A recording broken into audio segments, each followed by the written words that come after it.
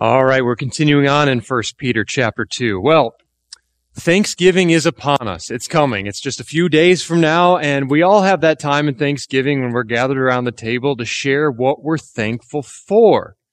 We talk about many things like friends and family and having a warm home and food and our freedoms and all those things. But frankly, there are two things I've never heard anyone say that they're thankful for. And those are actually the two things that we're going to cover today. Those two things are work and suffering. Work and suffering. Now, work and suffering, many of us might see work and suffering as one and the same. However, both of these are things that we've been called to partake in. Both of these are areas where we can live out our living hope that we've been talking about this whole time, that we can live out our living hope to a world in desperate need of a Savior. And both of these things are things that Jesus understands intimately. Not only because his omniscience as God, but also because he experienced them bodily, personally. You know, the fact is, we spend 90,000 hours of our lives on the job. That's right. The average American spends 1/3 of their entire life at work. And as we're reminded right here, we're in the second chapter of 1 Peter, we're in the context of the word urging us to keep our conduct honorable among unbelievers. Live out your testimony. Live in such a way that you do not bring reproach on yourself. More importantly, you don't bring reproach on Christ, but live in such a way in that your conduct itself is a testimony to the gospel. And 90,000 hours of our lives are going to be spent around people that we're working with. We see that our lives are a platform.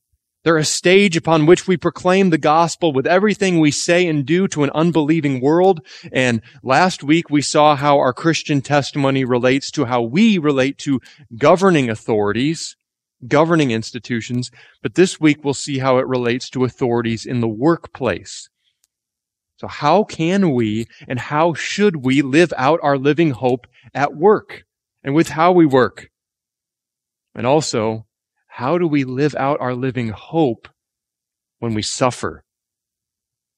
Well, let's start here in verse 18, where it says, "Servants, be subject to your masters with all respect, not only to the good and the gentle, but also to the unjust." What exactly is a servant or a slave in some of your translations at the time that Peter is writing this? Well, simply put, slavery touched every single aspect of Roman society. Now, Roman slavery was a little different than the slavery we know in American history. We always like to bring in our American context of the dark history of slavery when we approach words like these, but there's a couple differences. First of all, slavery was not racial in Rome. There were servants or slaves from every ethnicity, including many ethnic Romans. And it also wasn't regional. It wasn't just in one part of the Roman Empire. It was widespread. It was in every province, in every city, in every industry. In fact, it's estimated that in the first century, that at any given time, there were 60 million slaves in the Roman Empire. 250,000 would be exchanged annually. In fact, it's also estimated that at this time, 40% of the population of the Roman Empire were servants or slaves. 40%. So a major part of the economy. Some of these were bond servants because they had a debt they couldn't repay. Some were what we would consider white-collar professionals. Now, these were highly educated people, accountants, physicians. They were managers of an estate, teachers. Now, some of them were what were called in the Latin servus publicus, or public servants. They were government jobs. I was a servus publicus for about 6 years for the state of Wyoming. Some of them were prisoners of war from Rome's imperial conquests, and these were likely subjected to manual back-breaking labor. Now, some had the ability to own property, to make their own living, to buy their own freedom, and some had few, if any, civil rights whatsoever. So this covers the full spectrum of society. Now, the treatment of these servants that this is talking about would range from great almost treated like family members, to not so bad, all the way to brutal and horrific. Look, I mean, there was no OSHA, there were no workers' rights, there were no unions or anything like that. But understand, Peter is not writing an op-ed on slavery.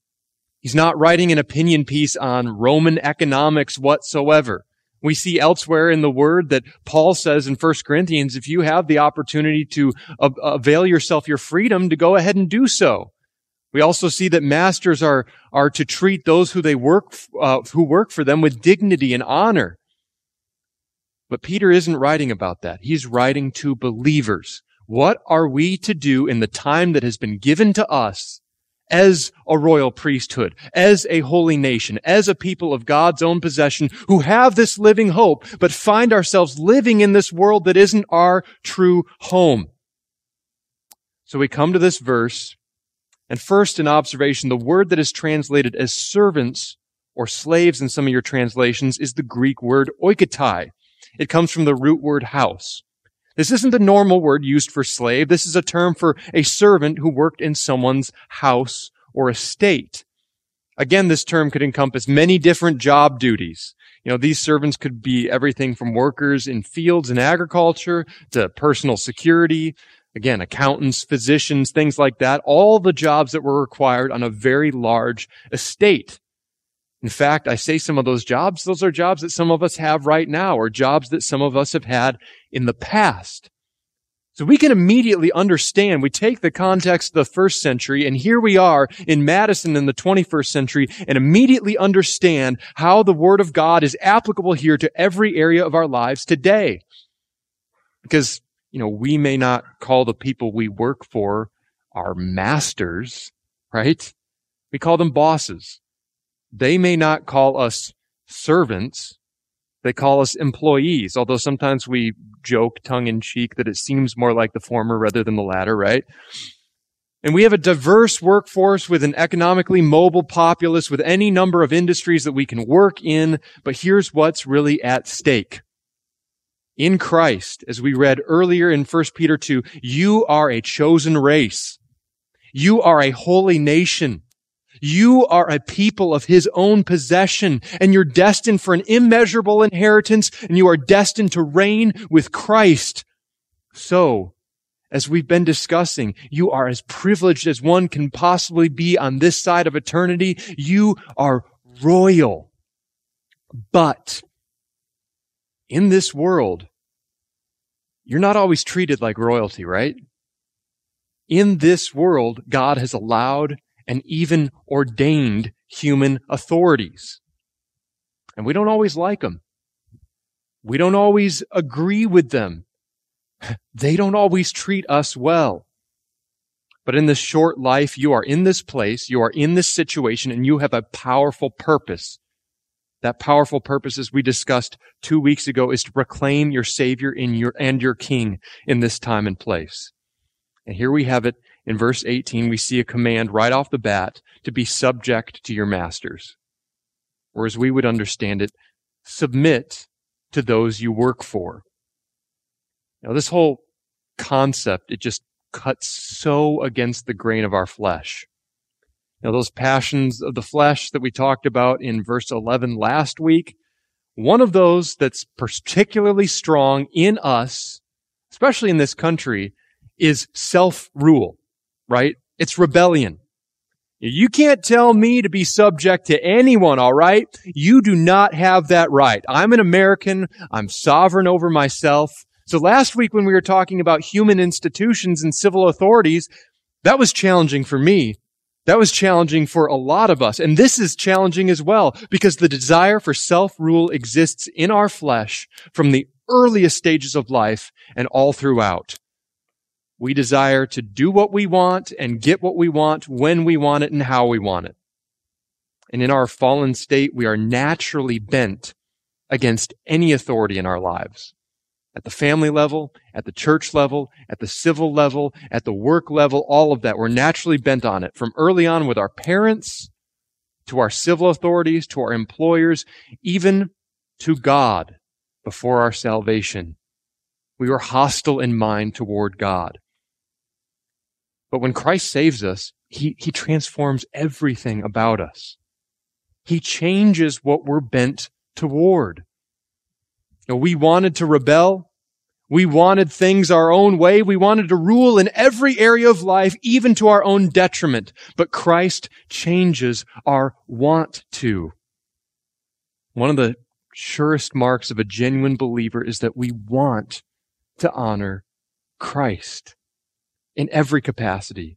And here Peter is crystal clear. We honor Christ when we honor earthly authorities in our life. And in this passage, in this case, it's those we work for. But here we do so not just by completing the tasks that we're told to complete, not just showing up on time. No, so much more so than all of that, but with an attitude of the heart. It says here, with all respect. Look, I've been here before, but it's not honoring to Christ to just complete the job, but inwardly despise those who we work for. It's not honoring to Christ to be efficient at the job that we do, but harbor bitterness and a negative attitude while we do it. I'm sure we've all been there. We are told here to do it with all respect, because by respecting those in authority, we are first and foremost showing respect to God Himself. By obeying those authorities in our life, we are in fact first and foremost obeying the Word of God. So, simply put, a principle that all of us can just get on the level with right now, Christians should be model employees. Our coworkers, our subordinates, our employers, they should all see Christ in us in how we work, in how we respond to criticism, in how we even respond when we're being unfairly accused, and even how we respond to commendation as well. How often in the work culture in this country, whether you work for the state or for a union or any job with minimal oversight or responsibilities, do we just see where the bar is set and where the expectations are, and we set our aim to jump just over that bar? We know where it is. We know at a certain point that our laziness will get us in trouble, so we do the minimum to avoid reprimand, right? How often do we simply see work, even hard work, merely as a matter of achievement? Here's what I need to do to get to the next bar in my profession. If I perform the job well, I will be rewarded with a raise, with a promotion, with the commendation and praise of others. How often do we merely see our work as a means to an end? Just a means of survival, to put food on the table. Now that is true. God provides us with work as a way to feed and clothe ourselves and our families. But what if it could be so much more? What if our labor was not just to provide ourselves a certain standard of living? The fact of the matter is, just like everything we've covered here, work is a means to an end. It is. But remember, what is that end? What is our chief end? What is our purpose as a royal priesthood? Verse 9, as we covered, so that you may proclaim the excellencies of Him who called you out of darkness and into His marvelous light. Work should be a means by which we achieve that ultimate end, by proclaiming Him. Now, from what we've gone through so far, how many of you struggle with any of this? How many of you have struggled with this? I'll be the first to raise my hand. I'll encourage you. I want you to try something. Whether it's on the job or in any situation that there is an authority in your life or anything like that, any authority that you may resent or a job that you have a hard time fulfilling or anything that you have a hard time joyfully submitting to, remind yourself of this. I am submitting to my Savior. All right? Remind yourself, I am doing this because I love Jesus. I can do this because I love Jesus. Because if you think that this is just tough in general, which it is, Peter ups the ante even more with this command where he says, not only to the good and gentle, but also to the unjust. Peter told us that we were to honor the emperor in the previous passage. And who was that emperor at the time when Peter wrote this? It was Nero. Most extreme example you can think of honoring the most wicked, crazy person, head of state that maybe ever existed. And in that same vein, the amount of goodness of our employer or authority, their goodness does not determine the level of respect or submission that is owed to them. We're to submit to them with all respect, of course, when they're good and gentle, but also even when they're being unfair. Now, this word for unjust, it means bent. It comes from the root word for bent. It means off the mark, unreasonable, even harsh. As verse 19 says, "For this is a gracious thing when, mindful of God, one endures sorrows while suffering unjustly." Now, we talked about some of those gracious things of our life, that we're born again to a living hope. But here we see it's a gracious thing when what? When we suffer unjustly? That does not seem like a nice thing at all. But here we see it's gracious. What this is saying is, for this is the grace of God at work in your life in a measurable, demonstrable way. When you're consciously aware of His presence in your life, and for His sake, you are able to withstand unjust treatment. When someone treats you unfairly, God is glorified when you make that conscious decision to acknowledge Him and you endure it and you forgive. God is glorified when you do not repay evil for evil. It is grace at work in your life when you embody Christ to someone when they're mistreating you. And it's grace at work in your life when you're mindful of God, of His power, of His sovereignty, of His control of your life, even when you endure suffering. As verse 20 says, "For what credit is it if, when you sin and are beaten for it, you endure? But if you do good and suffer for it, you endure. This is a gracious thing in the sight of God."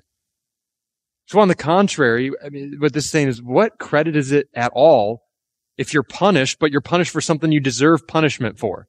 That's just called getting what you had coming for your sin. If you steal, lie, or cheat at the workplace or anywhere else, you should expect reprimand. But if you endure suffering for doing good, this is God's grace at work in your life. This is evidence that His grace has transformed you. If you find yourself the recipient of wrongful blame, or for suffering for living out your Christian convictions, or being ostracized from those in the workplace because you live out your Christian testimony, that is a gracious thing. God is pleased. That's an act of worship to your Savior. Understand, when it says be subject to your masters, that's not an absolute command. When it says be subject to them even when they're unjust, that doesn't mean when they ask you to do unjust things on their behalf, that you do it. No, because here it says, if you do good and suffer for it and endure it. And there are times when we are placed in that situation. In fact, I've known a number of people who worked in a place where their superiors asked them to lie, or to fudge numbers or data, or to distort the truth in the workplace. And they simply said, "I will not do that. I cannot do that. Christ compels me to not do that." They stood up because they were doing good and they suffered for it. Some of them were terminated from their jobs, or promotions were withheld from them, or some of them were ostracized from their coworkers. Simply put, their careers were seemingly from the outset hindered from living out their living faith. But here's the thing. They understood that God owns the cattle on 1,000 hills.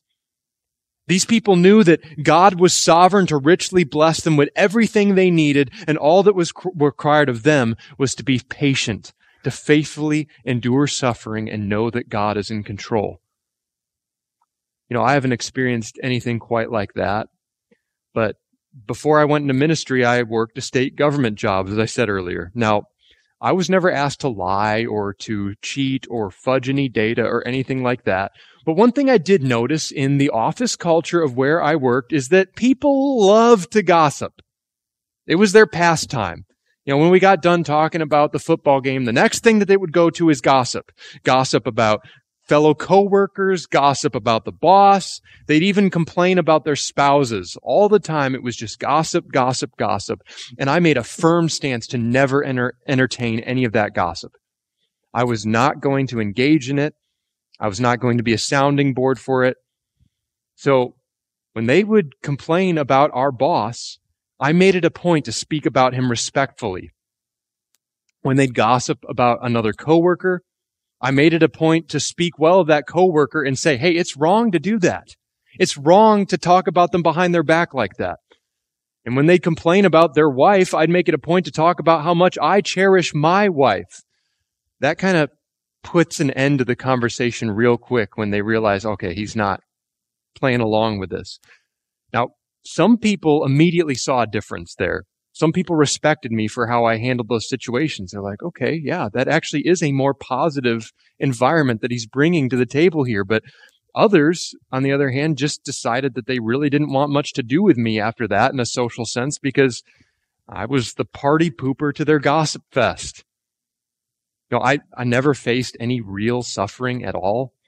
But I guess what I did lose was a superficial camaraderie with some of these coworkers that I otherwise would have enjoyed if I would have just gone along and engaged in that kind of behavior. I lost that camaraderie with these negative, gossipy people, and as far as I'm concerned, problem solved.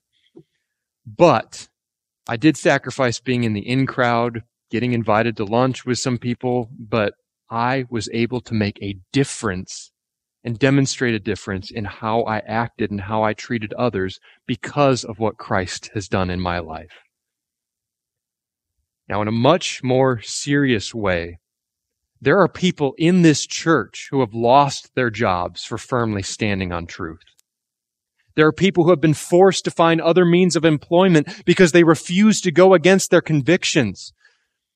You know, folks, that sacrifice may seem really steep.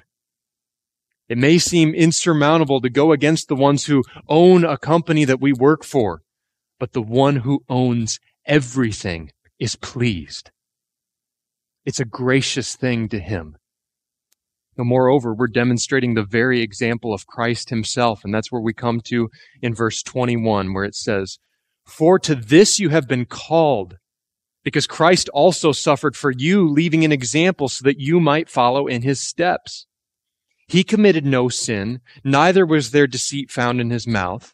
When he was reviled, he did not revile in return. When he suffered, he did not threaten, but continued entrusting himself to him who judges justly."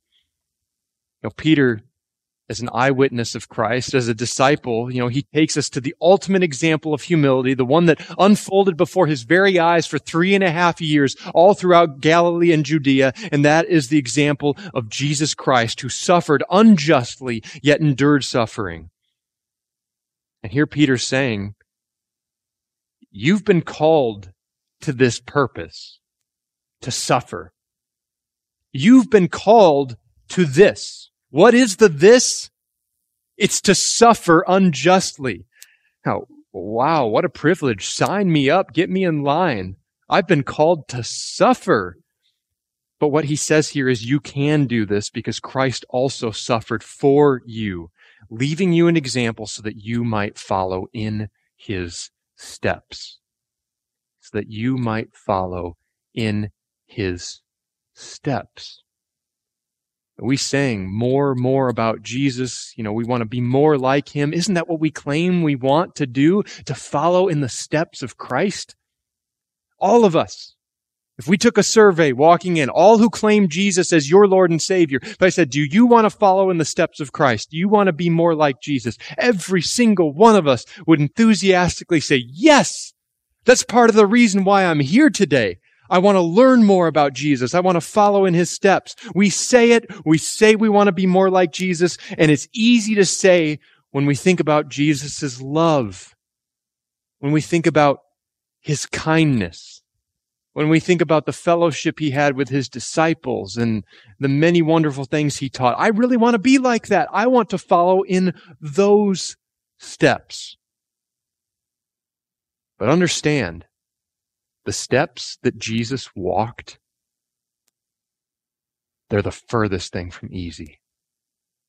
His steps led all the way to rejection, to scourgings, beatings, mockings, a crown of thorns, a jeering crowd, and 3 nails in his flesh at Calvary. Those are the steps he walked. Jesus tells us to deny ourselves daily and take up a cross. Following in Jesus' steps means daily self-denial. It means suffering. Let's ask ourselves, how often do we really mean that when we say we want to follow in Jesus' steps? Do we really mean it when following in his steps means suffering for his sake? Because Peter walks us through some of the things here that are some of the most difficult things a human can resolve to do. They go every bit against our fleshly nature. They go every bit against the grain of what may even seem reasonable to us. But Jesus lives in you. Let him live through you. Our flesh is bent to settle scores, but following in Jesus' steps, it says here, when he was reviled, he did not revile in return.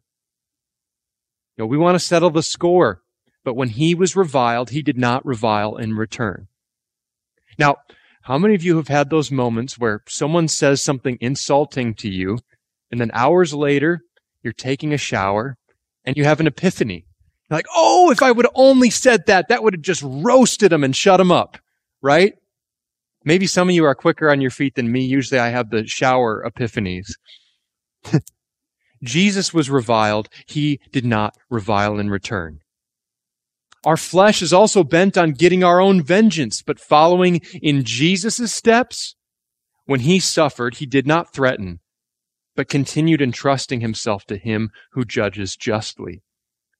Jesus handed over his fate solely to God the Father because he knew that God would vindicate him. Now, really, the most extreme suffering that we could possibly face on this earth, extreme suffering that we don't imagine in this country, but we know may exist elsewhere in the world, the most extreme suffering that we could possibly face is an insignificant and passing amount compared to the suffering that we've been spared from. That's right. Think of that most extreme, brutal example of suffering that you could possibly face anywhere in the world right now. That suffering nowhere nearly compares to the suffering of what we would have received, but Christ took that suffering himself in our place. It says in verse 24, he himself bore our sins in his body on the tree, that we might die to sin and live to righteousness. He himself bore our sins in his body on the tree, that we might die to sin and live to righteousness. Peter emphasizes this, not just he, but he himself. He's emphasizing that the Son of God, who knew no sin, voluntarily bore our sin on his own accord and suffered as the only sufficient sacrifice of sin in our place. Just think about that. The one who owned the immeasurable riches and glory of heaven, the one whom angels worship, the one whom by all things were created, the one who never sinned and cannot sin, and the one who only deserves worship of every living thing and could never deserve suffering. He voluntarily took on human flesh to bear the suffering of the very ones who knew nothing but sin. Yet when we suffer, the first thing out of our mouths is, I don't deserve this. Why is this happening to me? I don't deserve this. Understand, he himself, he came to earth that he created. He came to the earth that he created to suffer at the hands of people he created and be nailed to a tree he created to bear the sins of the people he created because he desired to reconcile his creation.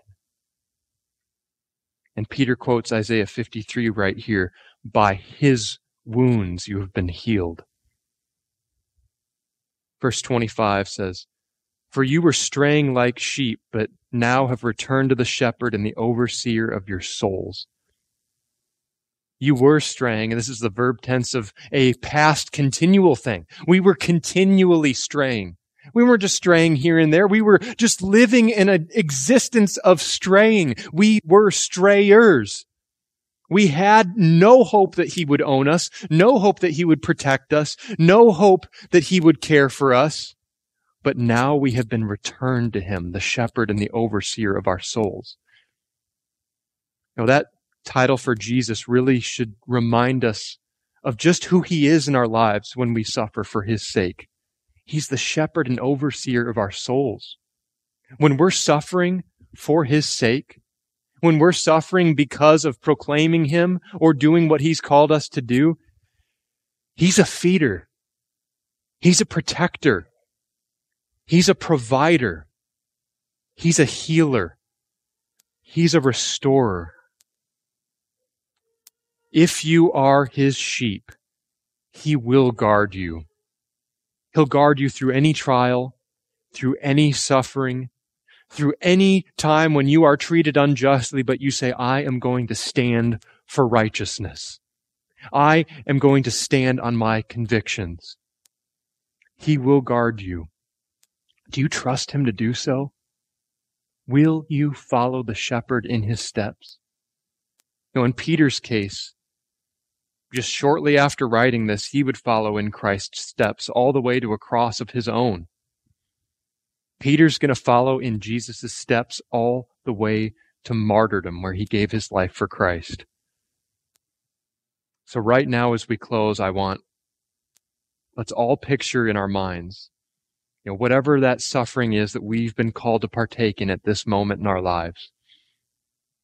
Whatever that suffering may be, whatever trial you may be going through, just know that Jesus understands it intimately. He understands it better than we could ourselves. And not only because he's omniscient and he knows all things, but because he experienced it himself. He experienced it bodily. If you are suffering unfairly, if you are suffering in any way, bodily or a way you're being mistreated, Jesus understands. Do you trust him? Will you follow in the shepherd's steps wherever you are and wherever he leads you? Let's pray.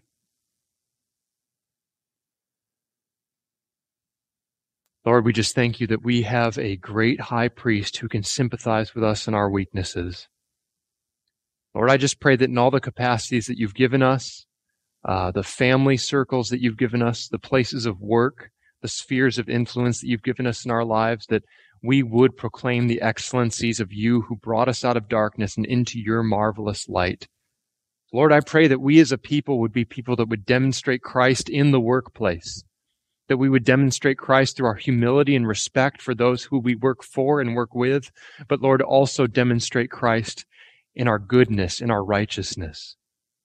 Lord, I pray for those who are suffering right now and for all of us who will be going into trials because we know that you've guaranteed them for us in this life, that we would stand firm in the hope that you've given us, recognizing that the shepherd and overseer of our souls has set an example for us, that we would follow in your steps. We give you all the glory in the name of Christ our Lord and King. Amen.